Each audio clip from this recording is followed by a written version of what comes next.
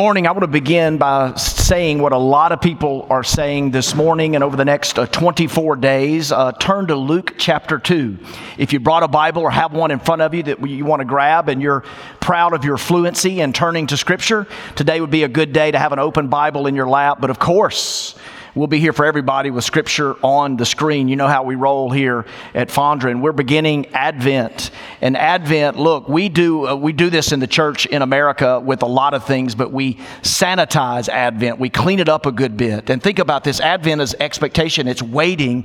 And how many of you like to wait? And there's 400, are you ready? 400 years of silence between Malachi and Matthew. And no scholar, no philosopher, no theologian has ever done really well at explaining why. And who among us can explain why we have to wait and why God chooses to allow us to have to wait? But Advent is a waiting. It's a Latin word that means toward the coming. For us in American society, in the church, we kind of equate it with we're waiting and building up momentum, gathering steam, if you will, for the day, for Christmas Day. But it is a coming. It's an expectation toward the coming of Christ's second coming. We look back at the Christmas season and look and see how they waited for the coming of the Christ, and that is this season of Advent. Today we begin it, and we will in a moment look at Luke 2. We're just going to isolate one passage. You'll have it memorized before you leave the church house this morning, so you can tell someone what the preacher preached on today. Now, today's sermon title, with props to Isaac Watts, is called Joy to the World. Joy to the World, if I'm doing my math right, it was written in 1719 in England. So 300 years ago this year, this hymn was written by Isaac Watts. Now, do not confuse Isaac Watts with Isaac Newton.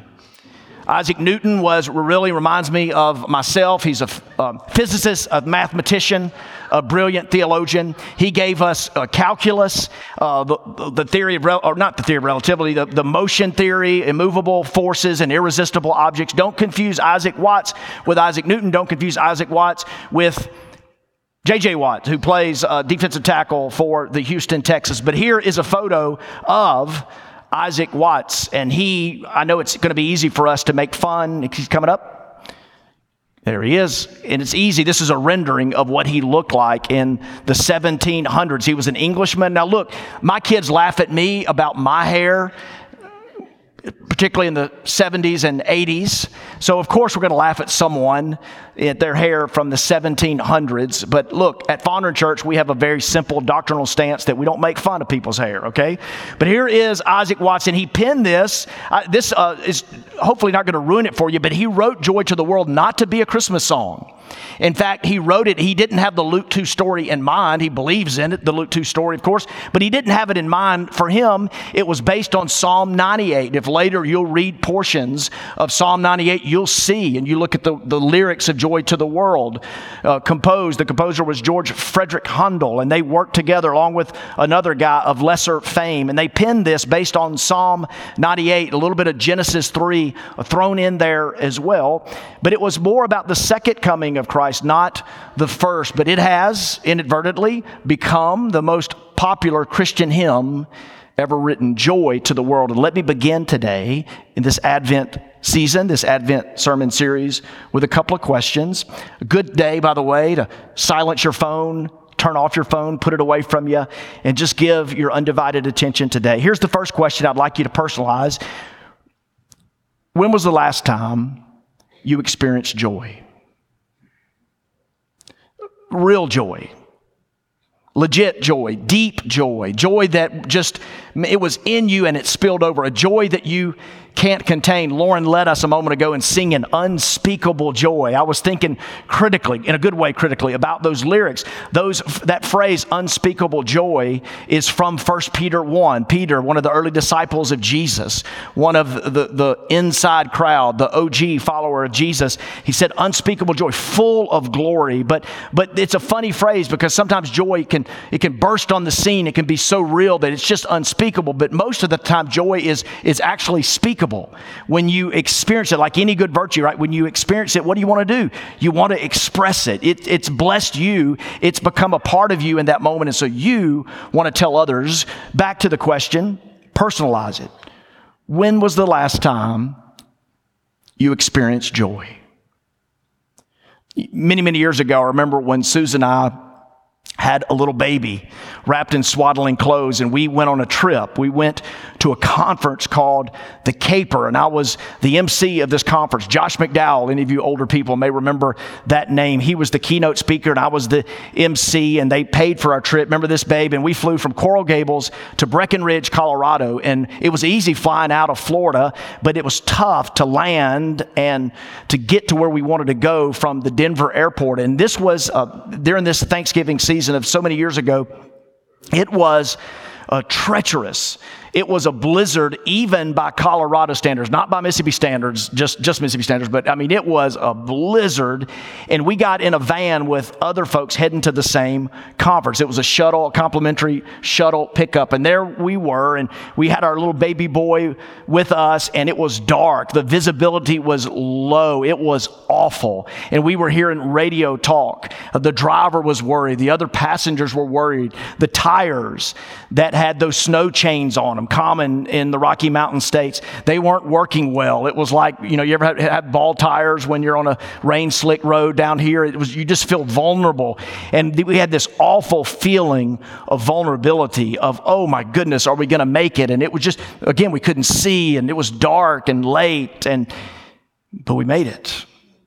We made it, and I remember Susan and the baby were asleep, and that morning, I had no idea what time it was because of the travel, because of the experience that we had, so harrowing. But I remember opening the blinds in Breckenridge, just outside of Breckenridge, and oh, how magnificent to go from nighttime, scary time, dangerous, no visibility, to open up a big window, floor-to-ceiling window, and to see this alpine beauty, to see snow-capped mountain peaks, and to just have joy burst over us. We are alive. We're warm. We're here. We're filled. It is good to have that joy. Any of you from the North? We got any Yankees in the house? Like you were born or raised in New York, and you've maybe become accustomed to Southerners and how funny we are. So many of our stories of joy have to do with snow. When we get snow, right? School is closed and we don't have to go to work. Remember December 8th, almost 2 years ago, this month when that happened here, you woke up to an inch or two of snow, and we go crazy. It's just this joy, like this experience of like we weren't expecting it, and then it happened. And it just came upon us. It's a new reality, and joy can be that way. I was listening a couple of days ago to an advertisement on the radio of Carter Jewelers.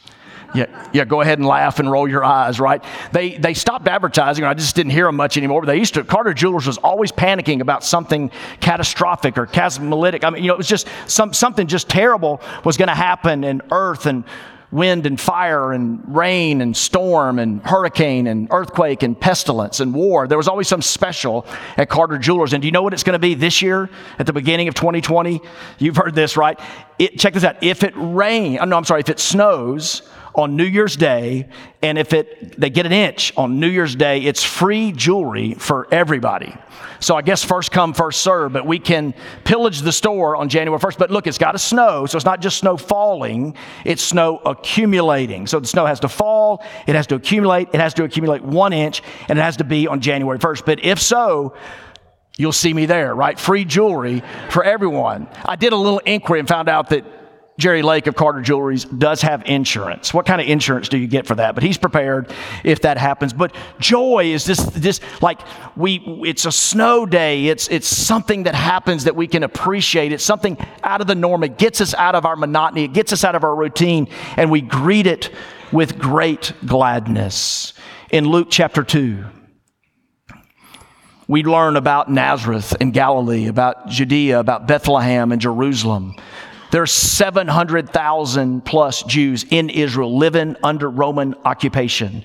There's guys named Herod and Augustus, Herod, a half Jew, who wasn't the governor of Jerusalem. He acted like he was. The Jewish people knew of the tension and upheaval. They knew that he had to ultimately answer to Rome, but he was a bad man. And there was a census in the land. And there was a couple named Joseph and Mary, and they had a boy named Jesus. Lauren quoted Galatians 4:4, in the fullness of time, there was this baby who was born, Emmanuel, God becoming flesh.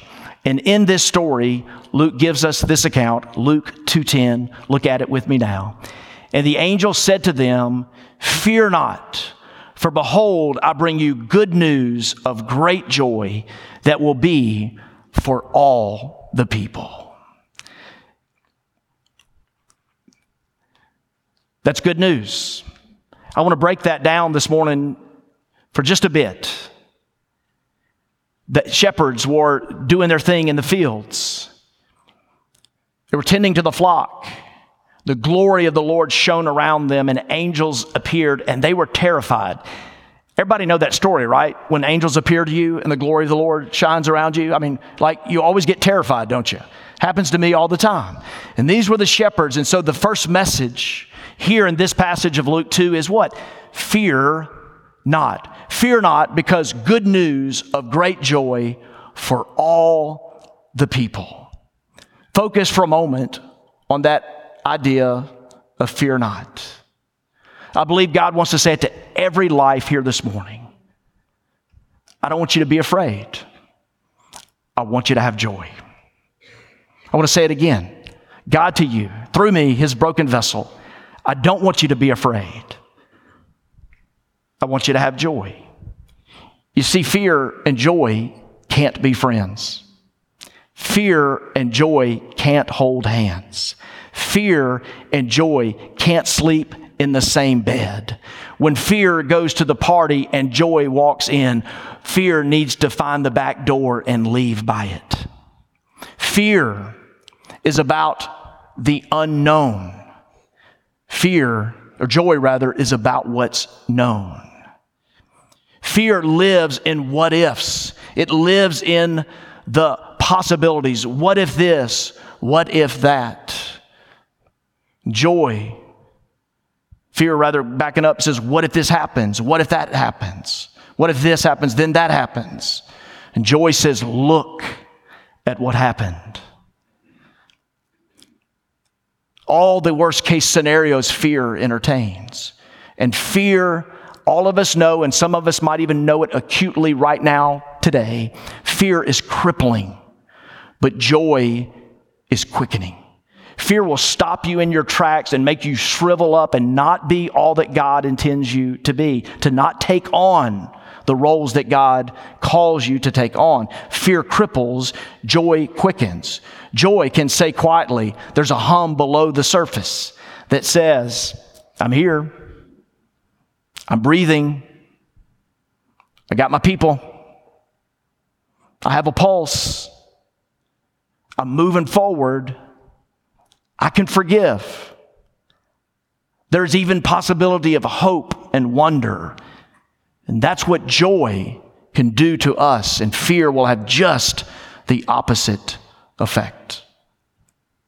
Fear and joy cannot exist in the same space. Do you believe that? Scripture teaches it, and it's true.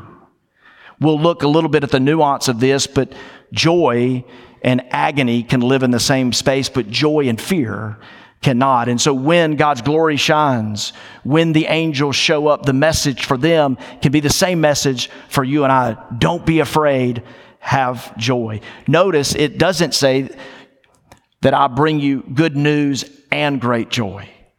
It's actually a syllogism. I bring you good news of joy. News of joy. If A, then B. This because of this. You can have joy because of the good news. All the fear you might have, all the what if possibilities, what if this, what if that, what if this happens? And joy comes on the scene and says, this happened. Jesus happened. God in the flesh, God who dwelt among us, became one of us, lived and died and rose again for us. This happened, and that good news of great joy can superimpose on anything that we're experiencing. I love Proverbs 15. Any note takers, jot this down, but it says a couple of things. Let me show you real quick. The words joy and cheer and glad and happy appear 751 times in the Bible in some 477 different verses. Kind of cool, right? Pretty cool. Joy, cheer, glad, happy. 751 times in 477 different verses. Just some fact dropping for you, but let's be clear what joy is not. Joy is not emotion connected to a circumstance. Joy is not forced or flippant feeling. Joy is not an easy path. In fact, I would say the opposite. I watched CNN History of Comedy in rerun the night before last, and I was reminded of all the funny people that have made millions of people laugh, whose lives ended in tragedy, in brevity. So joy is not a clever punchline. It's not a cool joke. It can be, but it's so much more than that. Take this first idea. This is where I fall victim too often. I bet you do too. We think of joy as an emotion connected to a circumstance.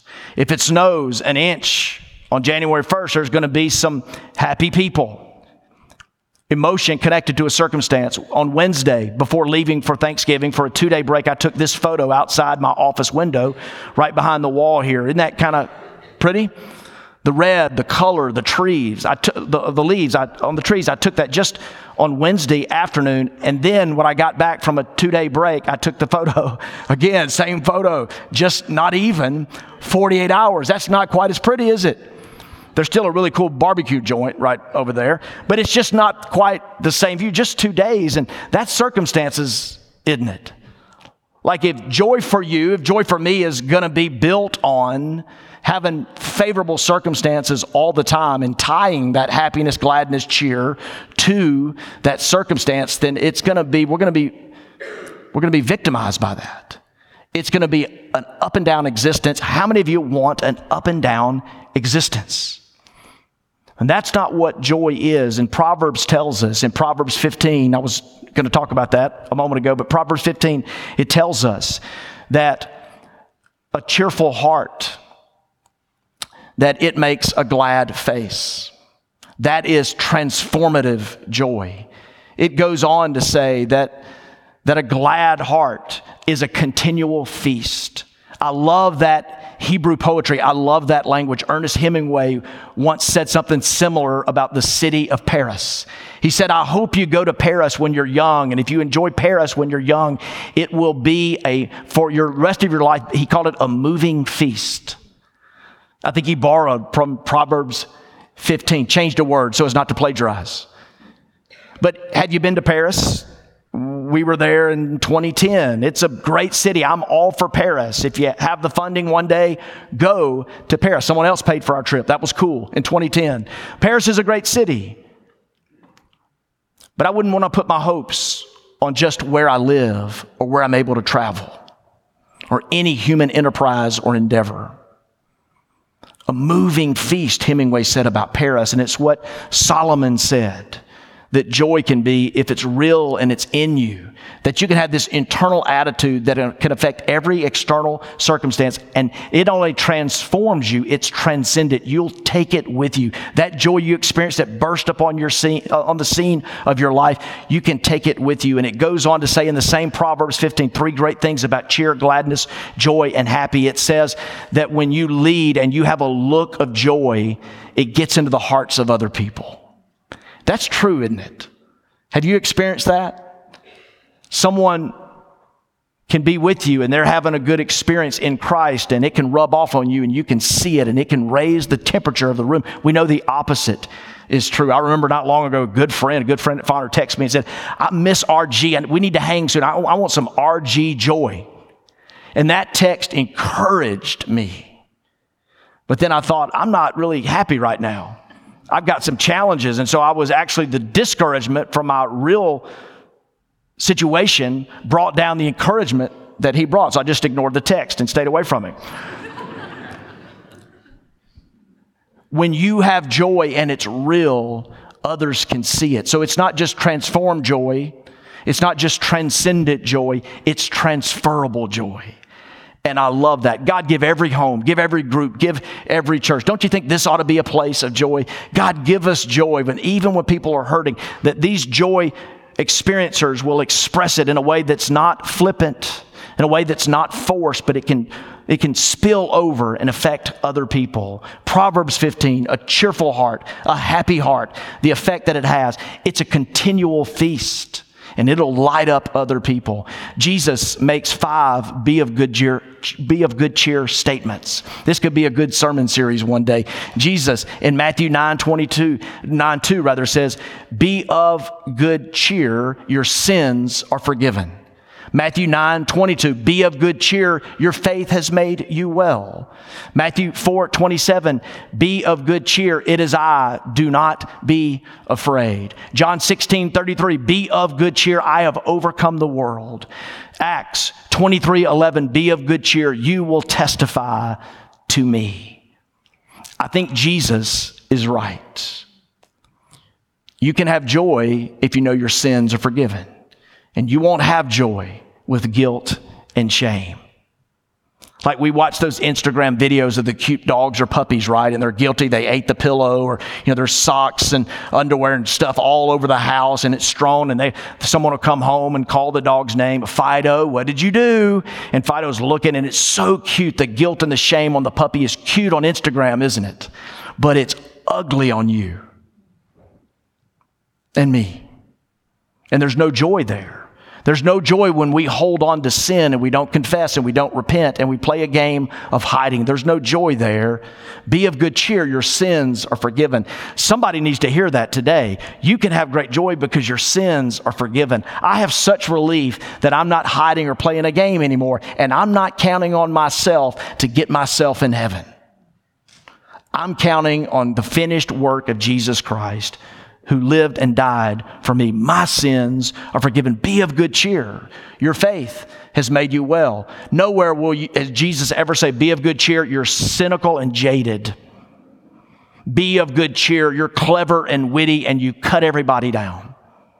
No, be of good cheer, your faith has made you well. You're a believer and you're growing in that faith. It's being strengthened and rooted and established in you. Be of good cheer. I have overcome the world. So there's so much about joy to uncover and discover. Let's do just a little bit in the short balance of our time together. If you have an open Bible and you are a Bible turner, you can turn to the Psalms. Keep Luke 2 open, but turn to the Psalms and look at what it says in various passages quickly. Psalm 28:7. The Lord is my strength and my shield. My heart trusts in him and he helps me. My heart leaps for joy, and with my song, I praise him. Now, question, let's go back to that if you would. My heart leaps for joy. Question, do you want your heart to leap? Like the part of me wants my heart right here. Like it's a really vital organ. 4 chambers, the ventricle and the atrium. Yeah, the atrium, which is there, the foyer, the commons, the atrium. Yeah, there's 2 chambers over here and 2 chambers over here, and there's blood and there's circulation, and all the doctors are laughing at me now as I'm in over my head. It's a good feeling. But man, I want my heart not to leap. I want my heart to be with my body, like right here at all times. I'm laughing at John Wood. You missed this if you're listening to the podcast later, but one of our pastors confessed on this Thanksgiving Sunday that he ate a whole pecan pie. I was on the front row going, John, silly John. He probably ate half of the thing. And then he said, no, literally, I ate a whole pecan pie. I thought John was speaking with metaphor or poetically. He was being literal. Gluttony, one of the 7 deadly sins. But here, unlike John Wood, who got called out in church today, unlike John Wood, the writer of the psalm is using poetry and metaphor. He's saying, my heart The joy was so great that it left me. It leaped. The opposite of leaping would be leaking or losing, not being able to have it and possess it in full measure. And leaping is a good thing. Listen, you don't want to live this life without your heart leaping. Think of this. Think of the new glow of a fiance. That woman, we have a friend who came over several months ago, and she had just gotten engaged, and she came to our house. We texted her and said, well, the power just went out, so maybe not come over. And she came over right when she walked in the door. The power came back on. I'm like, she had enough joy, enough glow. Her heart was leaping. She could have powered a small village, not just our street. But there's a joy there. We have friends. They're moving into a new home. If you knew their story as we do, you would be super glad and joyful about this. But they've had the deck stacked against them, and they're becoming homeowners for the very first time. And they've been talking about their house and what they're going to do in their home. And there's another friend of ours who has also been listening to these friends talk about the new home, their dream home, and how they're going to fix it up. And they have been behind their back buying them gift cards and gotten supplies and materials and a carpenter and a couple of skilled people. And they are going to sneak in and they're going to do work. And I was just thinking of the joy with these people. There's a leaping of joy. Do you know it? Do you know that? Look, don't live without it. Don't live without it. Psalm 30 and verse 11. You turn my wailing into dancing. You remove my sackcloth and clothe me with joy. This is what I would call turnaround joy. Do you see that here? Sackcloth in Jewish culture, sackcloth was often paired with what? Say it. Sackcloth and ashes, signifying mourning, signifying grief, signifying submission, signifying self-humiliation, if you will. Not a good thing. And when someone put on sackcloth, they paired it with ashes. It was a time of great grief. And the writer here is saying, that's what I was wearing, but here's what I'm wearing now. Look, I live and long for turnaround joy stories, don't you? To hear someone say, this is the way it was, but now I'm wearing something different. And I love this metaphor. Colossians 3 does it. It tells us, put off this, put on that. It's like change your wardrobe. Let God do it. Let Jesus do that work in the interior of your soul. But what you're wearing matters, and it's what you take with you. And this is a joy. The metaphor here, the poetry, is joy that you take with you everywhere. Wherever you go, you've got this transcendent joy. Another passage in the Psalm, Psalm 51. This is 2 verses before the famous, restore to me the joy of my salvation. I'm saved, but I'm missing the joy. I'm not living like it. I hadn't been acting like it. I've lost that love and feeling, and I want it returned. Some of you think feelings aren't important. You're wrong. Let me hear joy and gladness. Let the bones you have crushed rejoice. Our God is a Father. He's a God of love. And a good Father, whether you've known one or not, a good Father in His love disciplines. And I have known this reality, my sin and my waywardness, and God's corrective hand of discipline in my own life. And I had to wait a little bit for the joy. I had to count it joy. Because as Hebrews says, when God does His work of correction in your life, when He gets you off the path that you're on and gives you a wake-up/shake-up call, it's going to hurt. His corrective hand of discipline can hurt. It can embarrass you. It can humiliate you. You'll have to confess something. You'll have to come clean about something. You'll seek and long to be restored. It's what you ask Him for. Let me hear joy. We ask God for it. But no discipline, Hebrews 12, in the moment is counted as joy. But it yields a harvest of joy and peace and righteousness. That's what correction does. You're not going to grow if you're not being corrected. And you'll need His loving hand. And here, some of you don't have room for this in your philosophy. I want to invite you to think afresh about this. Let the bones you have crushed rejoice. God, you have hurt me. But I'm calling out to you because of your great love.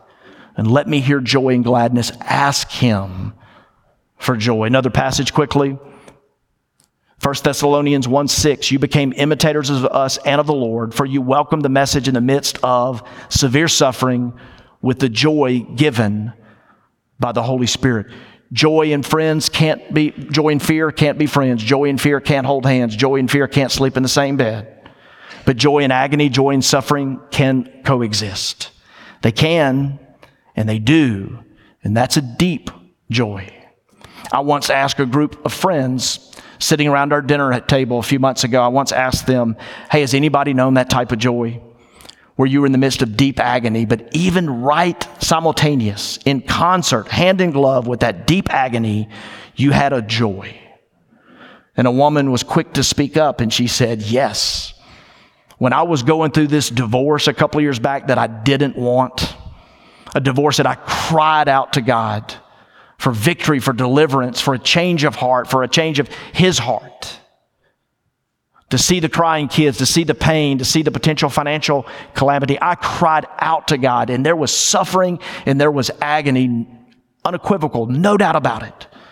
But right with that, there was joy, and it was the joy that got me through that divorce. And that's deep joy. Another passage, Psalm 65:8, the whole earth is filled with awe at your wonders.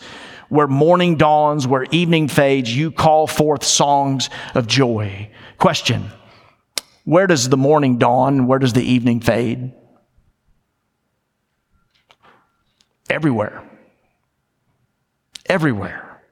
I think it's a creative way, a poetic way of saying everywhere, look around you, and everywhere you and I can experience God's beauty, and we can see it. So much of joy is awareness. You know, there's a few instances of Jesus taking some material from the earth and rubbing it on people's eyes.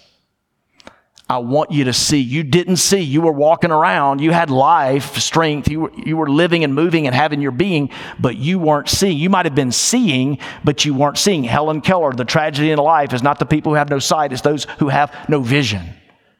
And you weren't seeing what I was wanting you to see. And Jesus rubbed their eyes, and they went from not seeing to seeing. There's this awareness where morning dawns, where evening fades, everywhere you and I, we can find joy. So, in these passages, there's one more. 1 John 1:4.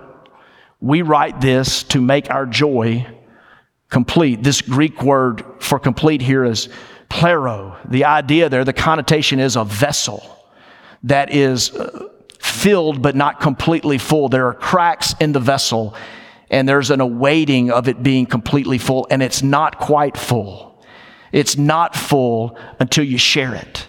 There's an action that the writer, that John, this great aged saint of old, in his old age, he's writing and saying, there's still more joy. I've got this joy. I've got this great joy. But there's still more. It's not complete. So I'm taking this action. I'm writing to you to make this joy, to make it complete. Can I say joy is like that? Joy is like that. Joy needs to be shared. Joy has to be acted on. Do you know today, so many of you right now today can do something. You can take an action to bring joy in your life. Quit being passive. Quit being apathetic. Quit being a victim. Stand up and take an action today with someone to bring you greater joy. There was a response in the Christmas story of Luke 2. Mary sang, the Magi, they presented their gifts. The shepherds couldn't stop talking about it. And there was a little drummer boy, a mysterious drummer boy. Nowhere in the Bible does it say pa-rum-pa-pum-pum. But there is a little drummer. And I saw that this week. I saw, maybe some of you did, a little boy would bring his drums to the high school football game. He loved the drum line. I love a good percussion section. And this little drummer boy bought his little drums, and the real drum line invited him in one Friday night, to play alongside him. Take a look at this.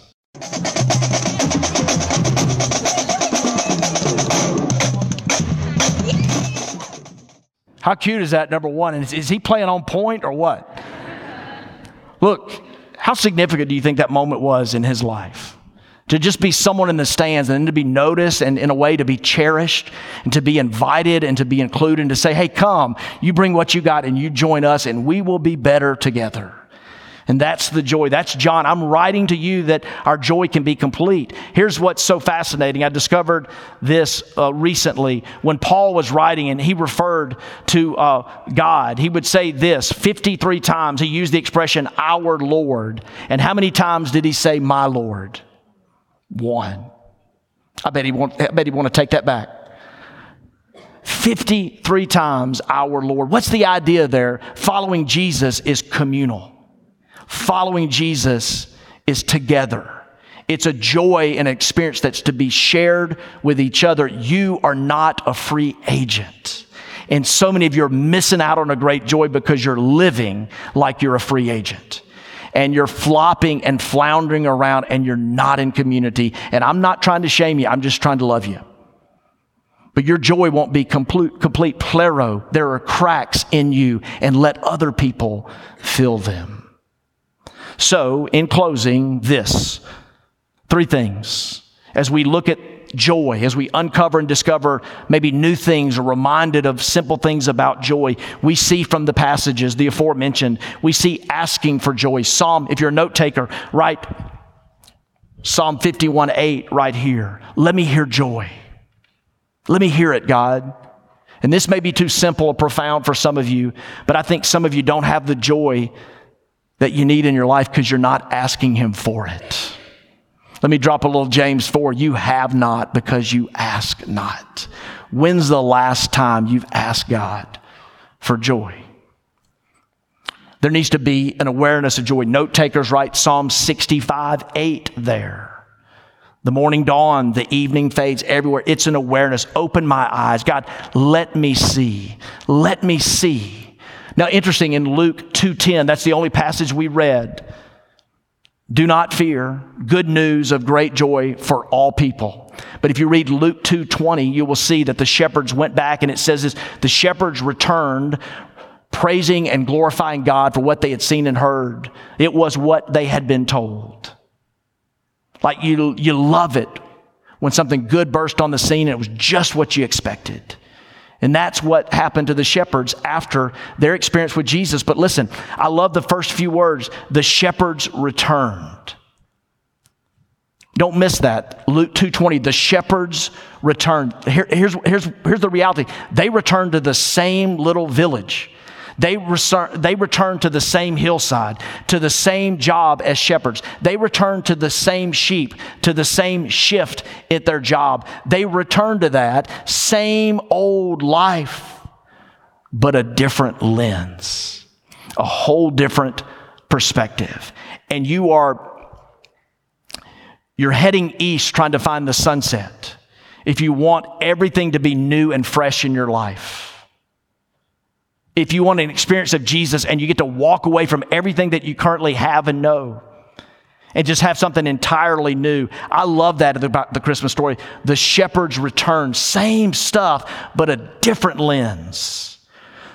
Man, we give gifts to children this time of year. It's why it's many people's favorite time of year. And think about little children. Think about a 3-year-old. Have you ever seen a 3-year-old jaded and cynical when they're opening a gift? Oh, I got this. I don't want this. No big deal. You probably never do because children love to open gifts. There's this awareness of something new. Now, why are there little children and babies and they're getting a bunch of gifts and most of those gifts, they're putting those gifts in their mouth? That probably means they don't appreciate the gift. But the thing about gift giving is I think it's true for us. Some of you, like right now, you've already started and you have gifts, toys and stuff. You're hiding them in your attic and your garage and maybe at your office for the big day in a few weeks. And I think we big people love giving gifts at times because we've lost our joy and sense of wonder. There's not much some of you can open today that would bring you a lot of joy. So you got to watch somebody else get joy. That's sad. And it doesn't have to be that way. And you and I need a whole new awareness. And then there's an action toward joy, 1 John 1:4. What can you do? What can you do with others to invite him in, to experience them, and to have joy in your life? As our team comes up, I want to say a couple of closing remarks before we pray and close. Think for a moment. What are you asking God for? When's the last time you've asked him something worth really asking him for? Something beyond gimme, gimme, gimme. I'm challenging you to ask God for joy. Not to an emotion tied to a circumstance that'll change like those leaves right behind us that quick. For a joy that can stay with you. A joy that can be transcendent. You're clothed in it. Your heart leaps with it. You carry it with you and it's transferable. It affects other people. I've asked God to give me that gift in my life. Do you think this should be a place of joy? It's going to start with us. It's going to start with every member, every regular attender, every leader to experience him. What do you need to ask him for? Colossians 1:12, I was reading this morning because I was praying it for one of you, and it says, give joyful thanks. Give joyful thanks. Colossians 1:12, a mystic said a long time ago, if there was only one prayer that you prayed your whole life, only one prayer, and that prayer was, God, thank you, that might be sufficient. Look, there's a whole lot of us. Let's don't lie or deny. There's a whole lot of us. It's really awareness. We need to see with new eyes. Return to the same things, but see with new eyes. Would you stand with me? Father, I pray.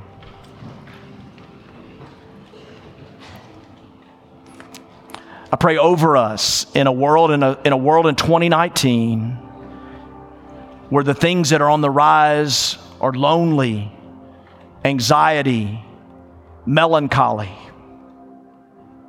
and where cheer and joy and gladness and happy, there just aren't many indicators to see these on the rise. And give us the awe and the wonder. I pray for a new awareness. And I pray you convict hearts for action that's tangible and real that some of us can take to move toward this reality of fear not, this good news of great joy that's for all people. And I pray over these people who've come on this day that no one would exempt themselves. No footnotes, no asterisks, no small print. No one saying that this is not for me today. That this is a message of don't fear, good news, great joy for all people. And it could be for the tired parent. It could be for the one who's been abused or hurt or betrayed or left out. It could be the one that doesn't know the future. It could be for even the hardened cynic that doesn't know how to get back to the magic and wonder. For the proud. For the comedian who's making other people laugh, but who's hurting deep inside. This story is for all. Jesus, make it real in us. Help us bring the past into the present for a real Christmas season in Jesus. This altar is open. We have just a couple of minutes left, and I want you to pray today, to sing. And you come and kneel today if you just simply want to say thanks to God, if you want to ask Him for a greater awareness of joy in your life.